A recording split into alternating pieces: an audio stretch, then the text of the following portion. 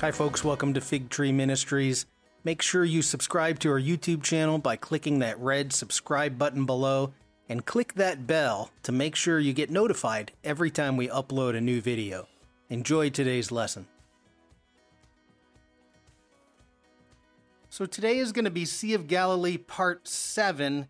Even though the topic today is not really Sea of Galilee, it's just going to be included in this series that we're doing. So last week, we took a look at the Jordan River and how important that Jordan River is to the biblical story. Even though it's not a very big river, it carries a lot of weight when it comes to how we tell the story and the spiritual metaphors that go along with it. And then today, we're going to finish because I left us last week with a question about the crossing of the Jordan River. So today we're going to go and talk about this crossing event, meaning the Israelites come into Israel to the promised land, and that's where we get that spiritual metaphor, crossing over to the promised land. So they come to the promised land and they have to cross the Jordan River. And we'll see there's some strange things about it that lead you to believe, wait a minute, there's more to the story. There's more going on about why God led them in this direction. So God willing, we will answer that question today. Why did God have them cross the Jordan? At least in part, we'll shed some light on it. This is a picture of the Jordan River close to the Dead Sea. So deep in the Rift Valley, this is the traditional site of Jesus' baptism. And you can see they have platforms on both sides. So we're on the Israeli side. Across the river is Jordan. The platform on the other side is the Jordanian side. As I mentioned last week, by the time all of the agricultural runoff is coming downstream, this is probably the last place you want to be baptized, is in that water. Most people try to do it up north where the water is a little cleaner. But anyways, the water's quite high at that time.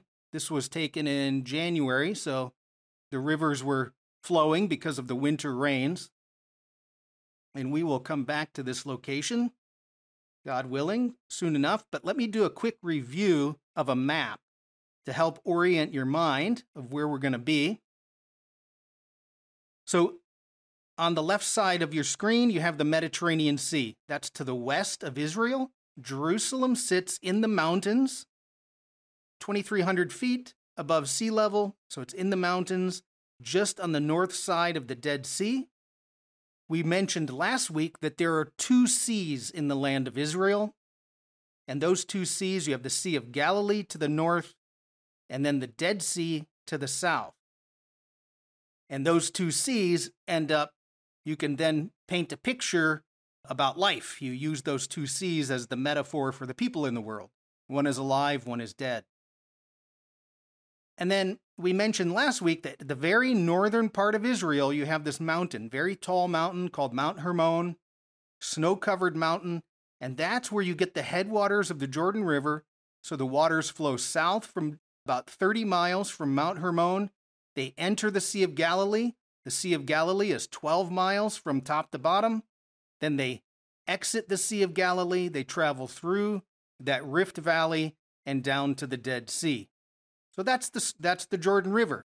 Now, the Jordan River serves almost one of the interesting things about the Jordan River is it's not a river to be worshipped like the Nile. They don't worship it like the Nile. The Nile was like a god that created life. The Jordan River isn't seen that way. The Jordan River is a boundary. So it's a physical boundary for entering the promised land. It's also a spiritual boundary.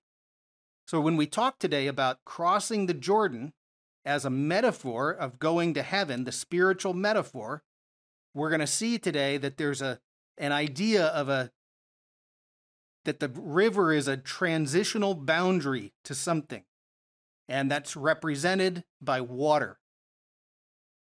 All right, so let's go.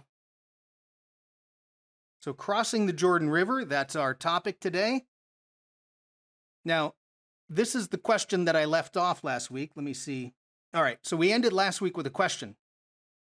And the question was, Joshua leads the Israelites to the Jordan River. It's both a concrete boundary and a spiritual or transformational boundary. So somewhere near this site, the Israelites show up after their 40 years in the desert to go into the promised land. So the question goes like something like this. Here's Jericho, and God brings them to the east side of the Dead Sea. Follow this arrow north. So God brings the Israelites on the east side until they camp right across from Jericho on the east side of the Jordan River. And then they have to go across, and we noted last week, it's at flood stage. So he brings them there right at Passover. Today is Passover. The event we'll be talking about happens at Passover. As soon as they cross, they celebrate Passover. So it's a new beginning. It's the beginning of a new year or a new creation. So the question we said was, well, why did he bring them this way? Why would God lead them around to have to cross a river that's at flood stage? Because what God could have very easily done is taken them up this side. There's a ridge line and a prominent route that goes from the south to the north or north to south.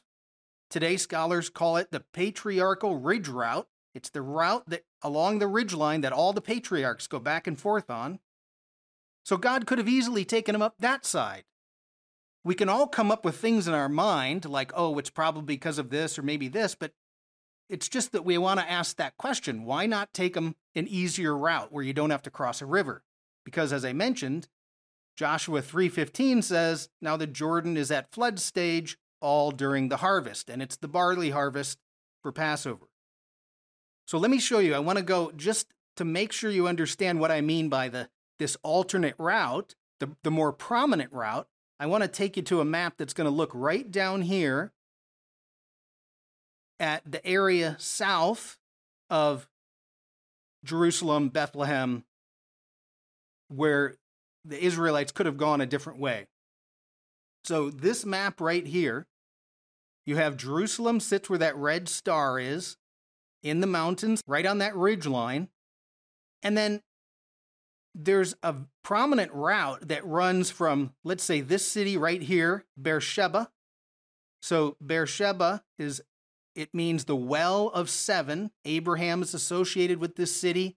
He makes a treaty at that city, and there's a prominent well. It sits right at the intersection of two wadis that as the water drains from the mountains, it creates a great spot for a well. So Beersheba is a prominent city. Just to the north of Beersheba, you have Hebron. Hebron's still there today. That's where the patriarchs were buried. Abraham was buried at Hebron. So why not go up this route? It's a well-worn route, and it's the place that all your patriarchs used to live. Also, notice this city right here, Kadesh Barnea. And we mentioned last week, we read a verse from Numbers 20 about Miriam, Moses' sister. And it says the Israelites stopped at Kadesh and the wilderness of Zin. So right there, they're south at the wilderness of Zin and Kadesh Barnea, and then they could very easily just go this direction, right up that ridge route. But that's not what God does. He takes them all the way around the Dead Sea to the east side and brings them up to a point where they're going to have to cross the Jordan River. And again, we can probably come up with perfectly valid reasons or logical reasons to our mind why God did that, but I think there's a biblical reason. There's a spiritual reason why God took the Israelites in that direction. And that's what we're going to talk about today, is that there's something spiritual going on. It's much more than they got to a river and had to cross the river. So this is our topic, the crossing of the Jordan River. So there's a much deeper message. There's more to the story. And if we say, well, is there something more? The answer, of course, is yes. So there's more to the story. There's a pattern in the Bible, a biblical pattern of action that God uses. And what I want to do is walk through this biblical pattern so that when you see them get to the Jordan, you'll say, aha, I got it. I have new eyes to see this pattern showing up. And the pattern has to do with water. And of course, we're looking at that river. It doesn't look like much, but it's water and it represents this idea. So let's go talk about this water motif. It runs throughout the Bible. And I would even argue if we can see, if we have eyes to see, we'll see that it runs throughout our own lives. This metaphor, it's about transformation. At points of transformation in the Bible, there's a water motif. Anytime there's a new creation or a new beginning, there's something that has to do with water. Now, I put on your sheet, number 3 is we tend to only view the Bible through our Western eyes. So water is just water. We don't think about the symbolism of water. But Easterners think symbolism first. So that's when we talked about them going across the sea and the storm and it rising up, and all of that is because that's all the symbolism that goes along with what water represents. So the first thing I would say water represents is chaos. And it's the chaos of if someone took you out in a boat on the Pacific and threw you in, well, it would turn into chaos pretty quickly. So we all love the ocean, but you don't love it that much. It's like, I want to keep the ocean right over there where it's meant to be. Keep it in the boundaries that God put it. So the first thing is chaos, is water represents the forces of chaos. It's the enemy of God. That's what we talked about with the storm and the sea. Water also represents potential. Because in any transformational event, in any chaotic situation, there's potential, and you just have to find the potential. So we can mine potential out of any chaotic situation. And it's really important that we see that it's not only the chaos, but there's also an element of potential to be found there. So it represents some potential for new beginning. It also represents some transformation that's happening and new creation. So I'll give you one example. First of all, there's a paradox here. Just please recognize there is a paradox. We need water to live. Absolutely true. So water is good. But too much water and we die. So water is bad. And so you have a paradox. You have to live in that tension of the paradox.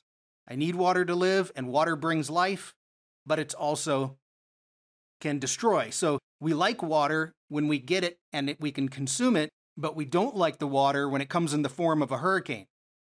So you've got both things inside of a tension. The other thing we'd note is that if you think about the future, so since we're limited, we can't see the future or know the future is by default unknown. It's an unformed, chaotic mass.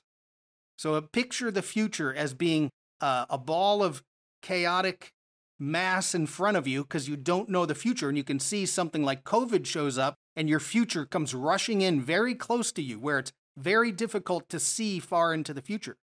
That causes anxiety to rise, and we react to that unknown. So there's chaos in the future, but also the future holds all the potential. So as we face the future, we have to walk with God in faith that God will be there in the future just as he is today. And you step out in faith even though you can't see what's in front of you.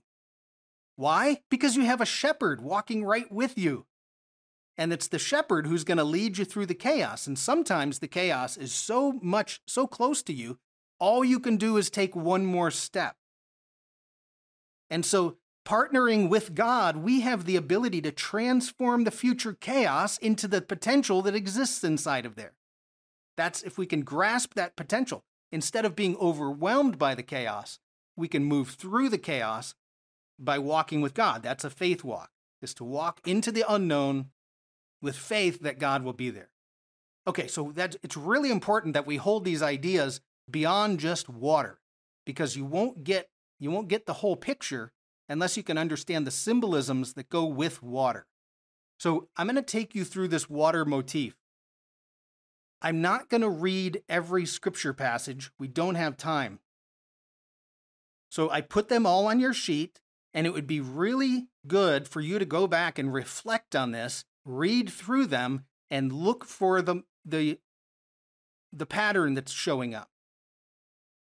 It's very helpful. The more you reflect on it, the more you review the motif, the more you will see it come out, and the more you can see it happening in our own lives. This is, I don't know how many times I've gone through this lesson over the years, but every time I do, it's like I see something new. I see it with new eyes. So starting with, let's see where we're at, number 4 on your sheet. I'm just going to walk through. Most of you know the story at least enough that you'll be able to follow along to some extent. Go back and check out the details each time, each one of these stories. So the very first place we see this pattern happening, of course, is Genesis 1, because that's creation. There's nothing before that. And this is no doubt a transformational event. It is new creation in and of itself. So we have to go to Genesis 1 to get the pattern first. And I don't suppose you could have anything earlier than Genesis 1. And then once we walk through this pattern, you'll see it as it shows up through the other events in your Bible. So it goes like this, and I'll just talk through it. Genesis 1 starts out with water. In the beginning, God created the heavens and the earth. That's verse 1. Verse 2, and the earth was formless and empty. Tohu vavohu means it was lack of structure, lack of order. And then it says, and the Spirit hovered over the deep. It's the picture of the deep waters of chaos where there's nothing there. So in the beginning, God created the heavens and the earth was formless and empty. It was chaos. But right above the water was the Spirit. And the Spirit moved, some of your Bibles say, or the Spirit hovered. I've seen some translation, the Spirit fluttered, because the word they use is like a bird fluttering. The Spirit is right above that chaos. Now, one thing that's really important is the Hebrew word for spirit, ruach, also means wind. And so when we go through these stories, Noah and the Exodus, you're going to say, hey, wait a minute, my Bible says wind. But the word underlying that is ruach, the same thing as spirit. And the translation's correct because that's what's technically happening, but you can hold both at the same time. So in the beginning, you have watery chaos. The Spirit moves above the water. And then God speaks, let there be. And boom, when God speaks, the water or the chaos is divided. So Genesis 1:6 says, the waters were divided. Some water went up to the upper heavens. Some water went down beneath the earth. So when God's words hit chaos, what happens to chaos? It divides. This is so true to our own lives. If you are in chaos, let God speak into your life. When we let God, and by the way, you don't have to let God speak into your life. You can resist it. But when God speaks into your life, chaos divides. And that's, it's so important that we picture that this is how you walk when you're facing an unknown future. God, the shepherd, will take you through that. So, okay, there's water, the Spirit, God speaks, boom, the water is divided. And what happens when chaos is divided is new creation. And that's the whole first 2 chapters. So God divides the water, he divides the chaotic waters, and out of that you get land, and then plants, and fish, and birds, and animals, and eventually you get human beings. And they're all functioning in perfect order. Everything's functioning perfectly. It's a new creation. This is amazing. But then what happens, right? Because the story's not over. Well, then temptation shows up. They're tempted. Adam and Eve can't resist. And sin enters the picture. Another way of saying chaos enters. So by the time we're at the end of Genesis 3, they're being expelled from the perfect order that God created, and Then the worst of all chaos happens. One brother kills another brother. What could be more chaotic in the world than the murder of your brother? So this is our pattern. It starts with water. You have the Spirit of God, God speaking, the water dividing, new creation. Of course, temptation's going to show up, and everything falls back into sin. So once we established this pattern, now we can walk through at all of the transformational points. This is obviously the key transformational point. We're creating the world. But at every transformational point along the way, you'll see this pattern show up in some way, shape, or form. Now, it's not perfect, but it's there. The elements are there. So this is what we're going to do next, is I'm going to walk you through Noah, then the Exodus, then Joshua, and get to the point of why is God bringing them to a flooded river? What's the point? All right, so the next one, as Genesis goes on, chaos is increasing. God is not happy with his creation. And so what does he do? We end up with the Noah story. And this is so important to notice. The Noah story is a de-creation event. See, we talk about the rain coming down and creating a flood, but the Bible says, no, the rain came down and the waters from beneath the earth came up. So if you picture, the waters were divided at the beginning when God made creation, and those chaotic waters are coming back. They're coming down from above and up from below. So it's a de-creation event is what's happening. So it's really important that we pay attention to the verse about the water above and the water below. So let's go to Noah, the Noah story. We'll walk through this one. Well, what do we start with? Water, of course. That's the flood, the overwhelming chaos that comes upon the world. That's Genesis 8:1. Then you have, in the same verse, spirit or wind. And this time it says, there were the floodwaters on the earth, and God sent a wind. But the word underneath it is ruach, the same word for spirit. So God sent wind or spirit right above the waters, just like at creation. God speaks to Noah. The waters are divided. As the waters are divided, what happens? New creation. And you get, it's like a do-over. Okay, humanity, you messed it up. Let's do this again. So you get a new creation. And what happens in Genesis 9 is God goes through a covenant again. He's going to make a covenant with humanity to manage this new creation. Well, that's not the end of the story, though, because shortly after they got out of the ark, Noah planted a vineyard and got drunk. And so what we see is temptation and sin comes right back into the picture as one of his sons now. Now you have a second story about brothers where the son Ham is essentially exiled. So we see the same picture. It's a transformational piece in the Bible. Water, the Spirit moves, God speaks, the water is divided. You get a new creation. It's a new beginning, and there's a new covenant put in. Of course, it falls right back into sin because of temptation. So that's the Noah story. Now, if you turn over your sheet to the second side, number 6, we get to the Exodus story. Now, what do you suppose we're going to find in the Exodus story? Are there any water motifs going on in the Exodus story? I mean, even, the Exodus story starts with the chaotic waters of the Nile, the Pharaoh throwing the newborn babies, the newborn Israelite children, into the river. And what makes that sin particularly awful, because the next day, let's say your child is in the river, the next day you wake up and everything looks normal. You can't tell that anything changed. The river moved on.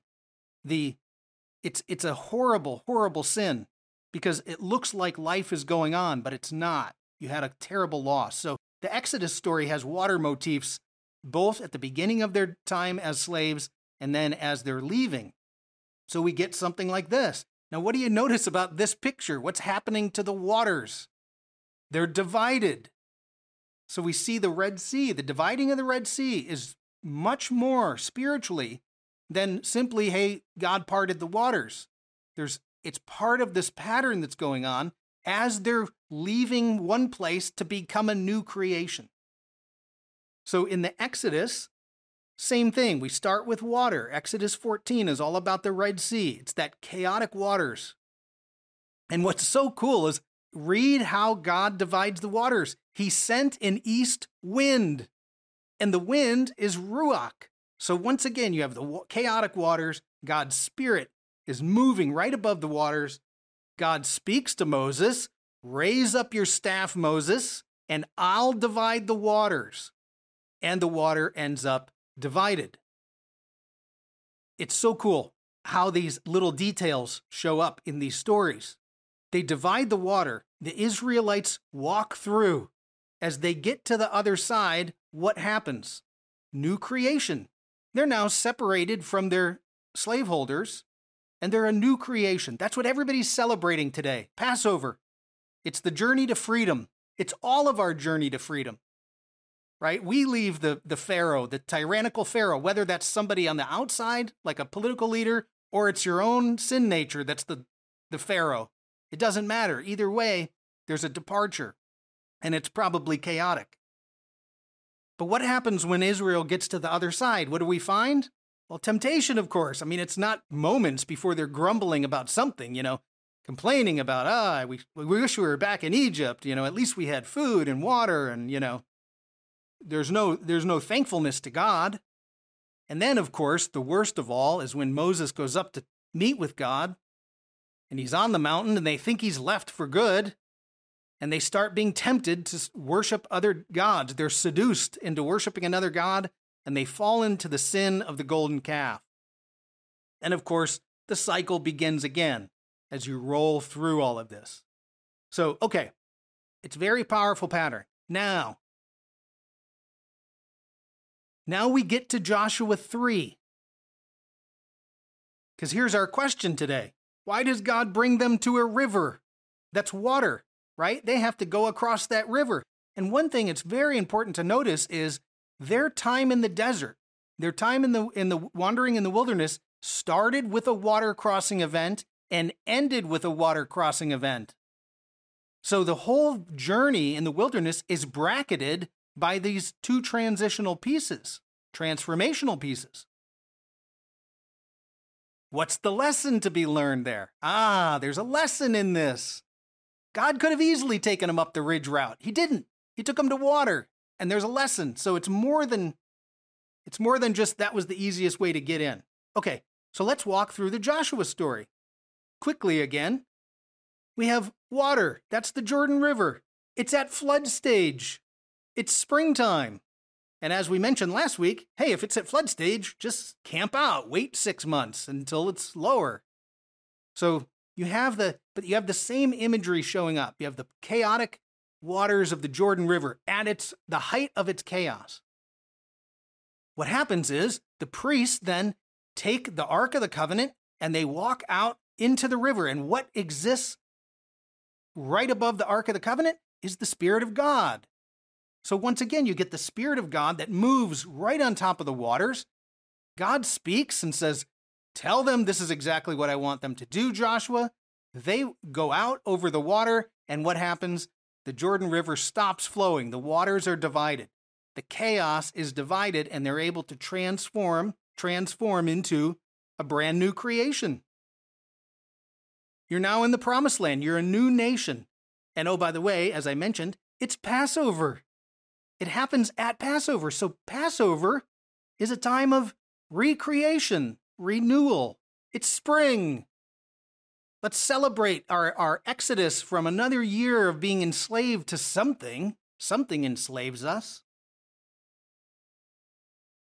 Now, what happens next once they get in the Promised Land? Well, of course, we all know the story. There's temptation. So Achan, he's tempted. Achan sins. And because of Achan's sin, chaos enters back in. part of the important piece of the lesson is this part about the water dividing, right? What was causing the water to be divided? And what we note is that the Bible says that as soon as the priests who carried the ark reached the Jordan River and their feet touched the water's edge, the water divided. What caused the water to divide this time? Was it only the Spirit of God, or was it that they put their foot in the water? And the lesson here is it's because they put their foot in the water. They had to step first. So these two crossing events, 40 years bracketed. And then you say, well, what's the lesson out of this? Well, if you put them side by side and you say, what happened on that Exodus one, the Exodus water crossing? Well, God did all the work. He just said, Moses, raise your staff. I'll bring the wind. I'll divide the water. Once it's divided, you guys walk through. It's called grace. He graciously did all the work. But when you get to that story about Joshua, he says, tell the priests to put their foot in the water. You take the first step. And that's the lesson. It's an object lesson. The crossing is much more than just get to the other side. It's you step first into the chaos. Now, why would God do this? Well, we've been together for 40 years now. When you were a brand new Christian, I did all the work. I moved mountains. But now that you've walked with me for 40 years, let's do this together. And you're going to have to step first. And that's the step of faith. You step into the chaos in front of you. I'll divide it. But if you don't step, then I'll just let it go.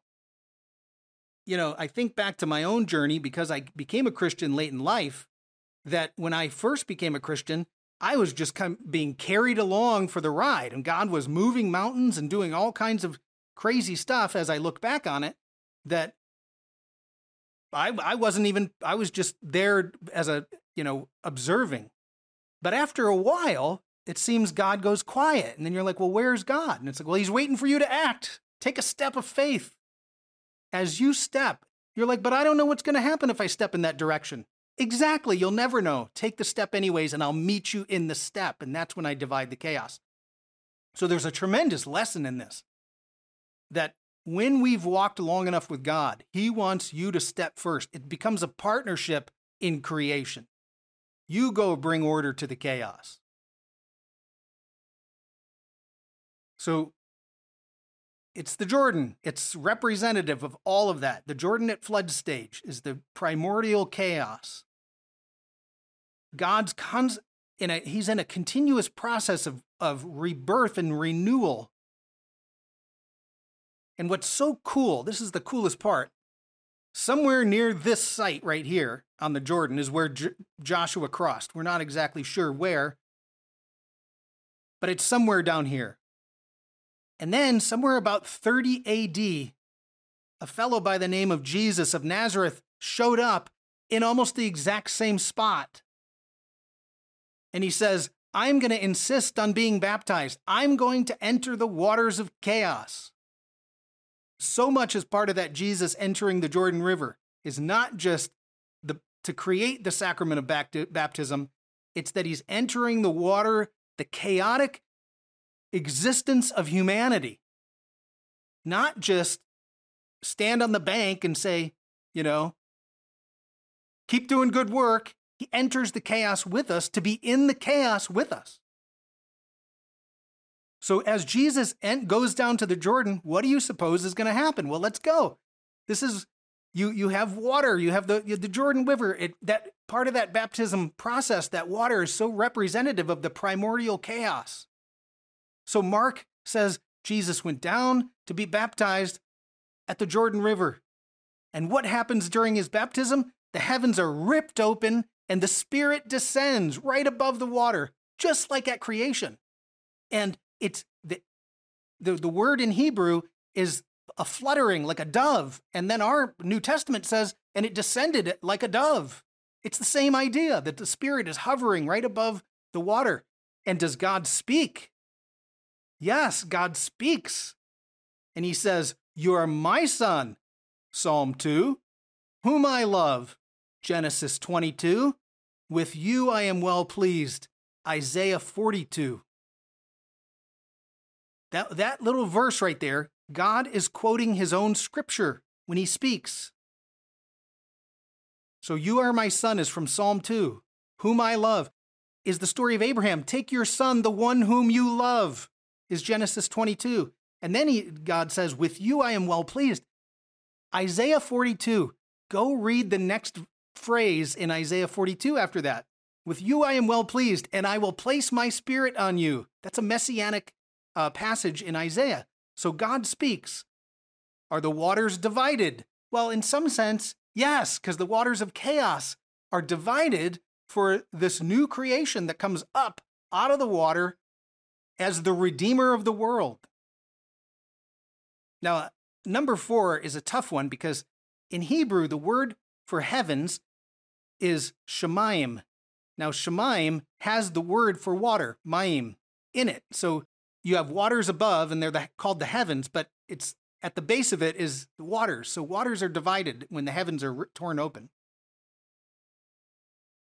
Now, if you don't believe me, or you're saying, "Yeah, I'm not really sure if this pattern exists," maybe you're reading too much into the text, right? So you have this story of Jesus enters the chaotic waters of the Jordan. The Spirit descends and hovers. God speaks. The waters are divided and there's a new creation. The very next verse, it's verse 12. Jesus is sent out into the wilderness to be tempted. It's exactly the pattern. So Jesus is driven out to be tempted.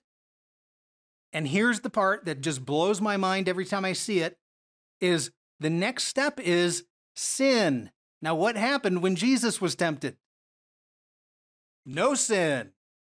Ta-da! The cycle has been broken. It's a new creation. So now we, in Jesus, step out into we become a new creation, right? So much of if we think about our own baptism,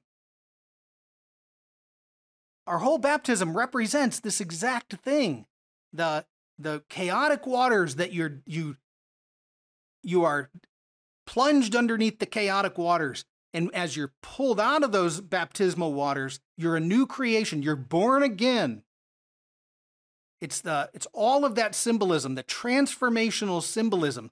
And what's so cool is this is how life is. At every transitional stage or transformational stage in life, to go through any transformation, there's a moment of chaos, even to learn something new. If you learn something new, it means what you had before wasn't exactly right, which means you have to change your internal map. And to learn something new means I have to let go of something that wasn't serving me as well as this new thing. And the transition of doing that is a period of feeling chaos. You're not holding on to anything. And that feeling can be terrifying for some people to learn something new. So I love to learn. I love it when I find something that I didn't know before, but not everybody does. And it's part of that reason is that little transformational space of chaos in the transformation will frighten people, and they don't want to go there. So anyways, this is such a great idea. So let's go back to our first question. The question I was asking is this: why did God bring them all the way up that eastern side to go into the promised land when he could have just as easily taken them right up that ridge route? Well, the whole point is it's an object lesson. It's the crossing of it's the watery chaos that you have to move through. And so it isn't just that they go through it and get to the promised land. It's that now you have the lesson to take with you for the rest of your life. And that wandering in the wilderness represents your own walk with God. As you first walk with God, he does all the work. But after a while, you need to start stepping out in faith, or God doesn't necessarily meet you there. Sometimes he does. All right. So the crossing of the Jordan River. And I think that's my last slide. Let me check something. Yep, that was my last slide. Main point it's an object lesson. God takes them over there to give them a lesson about, now you know who I am, you step first. Put your foot in the water. And if you're not willing to put your foot in the watery chaos, then, well, you can't move forward. You can't transform. And I know after teaching this lesson so many times, I've had people come up to me later and say, I was walking towards something that seemed very chaotic. And I would envision myself just like at the Jordan River, just put one foot as God leads me and watch God divide the chaos right in front of you. And then you take the next step and watch God divide the chaos. And pretty soon you're halfway through the river. And you don't know how you did it because it seems like there's chaos everywhere. But all along the way, God is meeting your foot as it's stepping down into that chaos. Terrifying to do, but that's often how our walk with God is we have to walk into the unknown. Okay, so that is the crossing of the Jordan. Let me stop the share. Thanks for joining us under the fig tree for today's lesson. If you like this video, be sure to hit the like button below. And make sure you subscribe to our YouTube channel and hit that bell to be notified every time I upload a new lesson. You can also check out more teachings here at our YouTube channel or at figtreeteaching.com and enjoy learning about the sweetness of God's Word.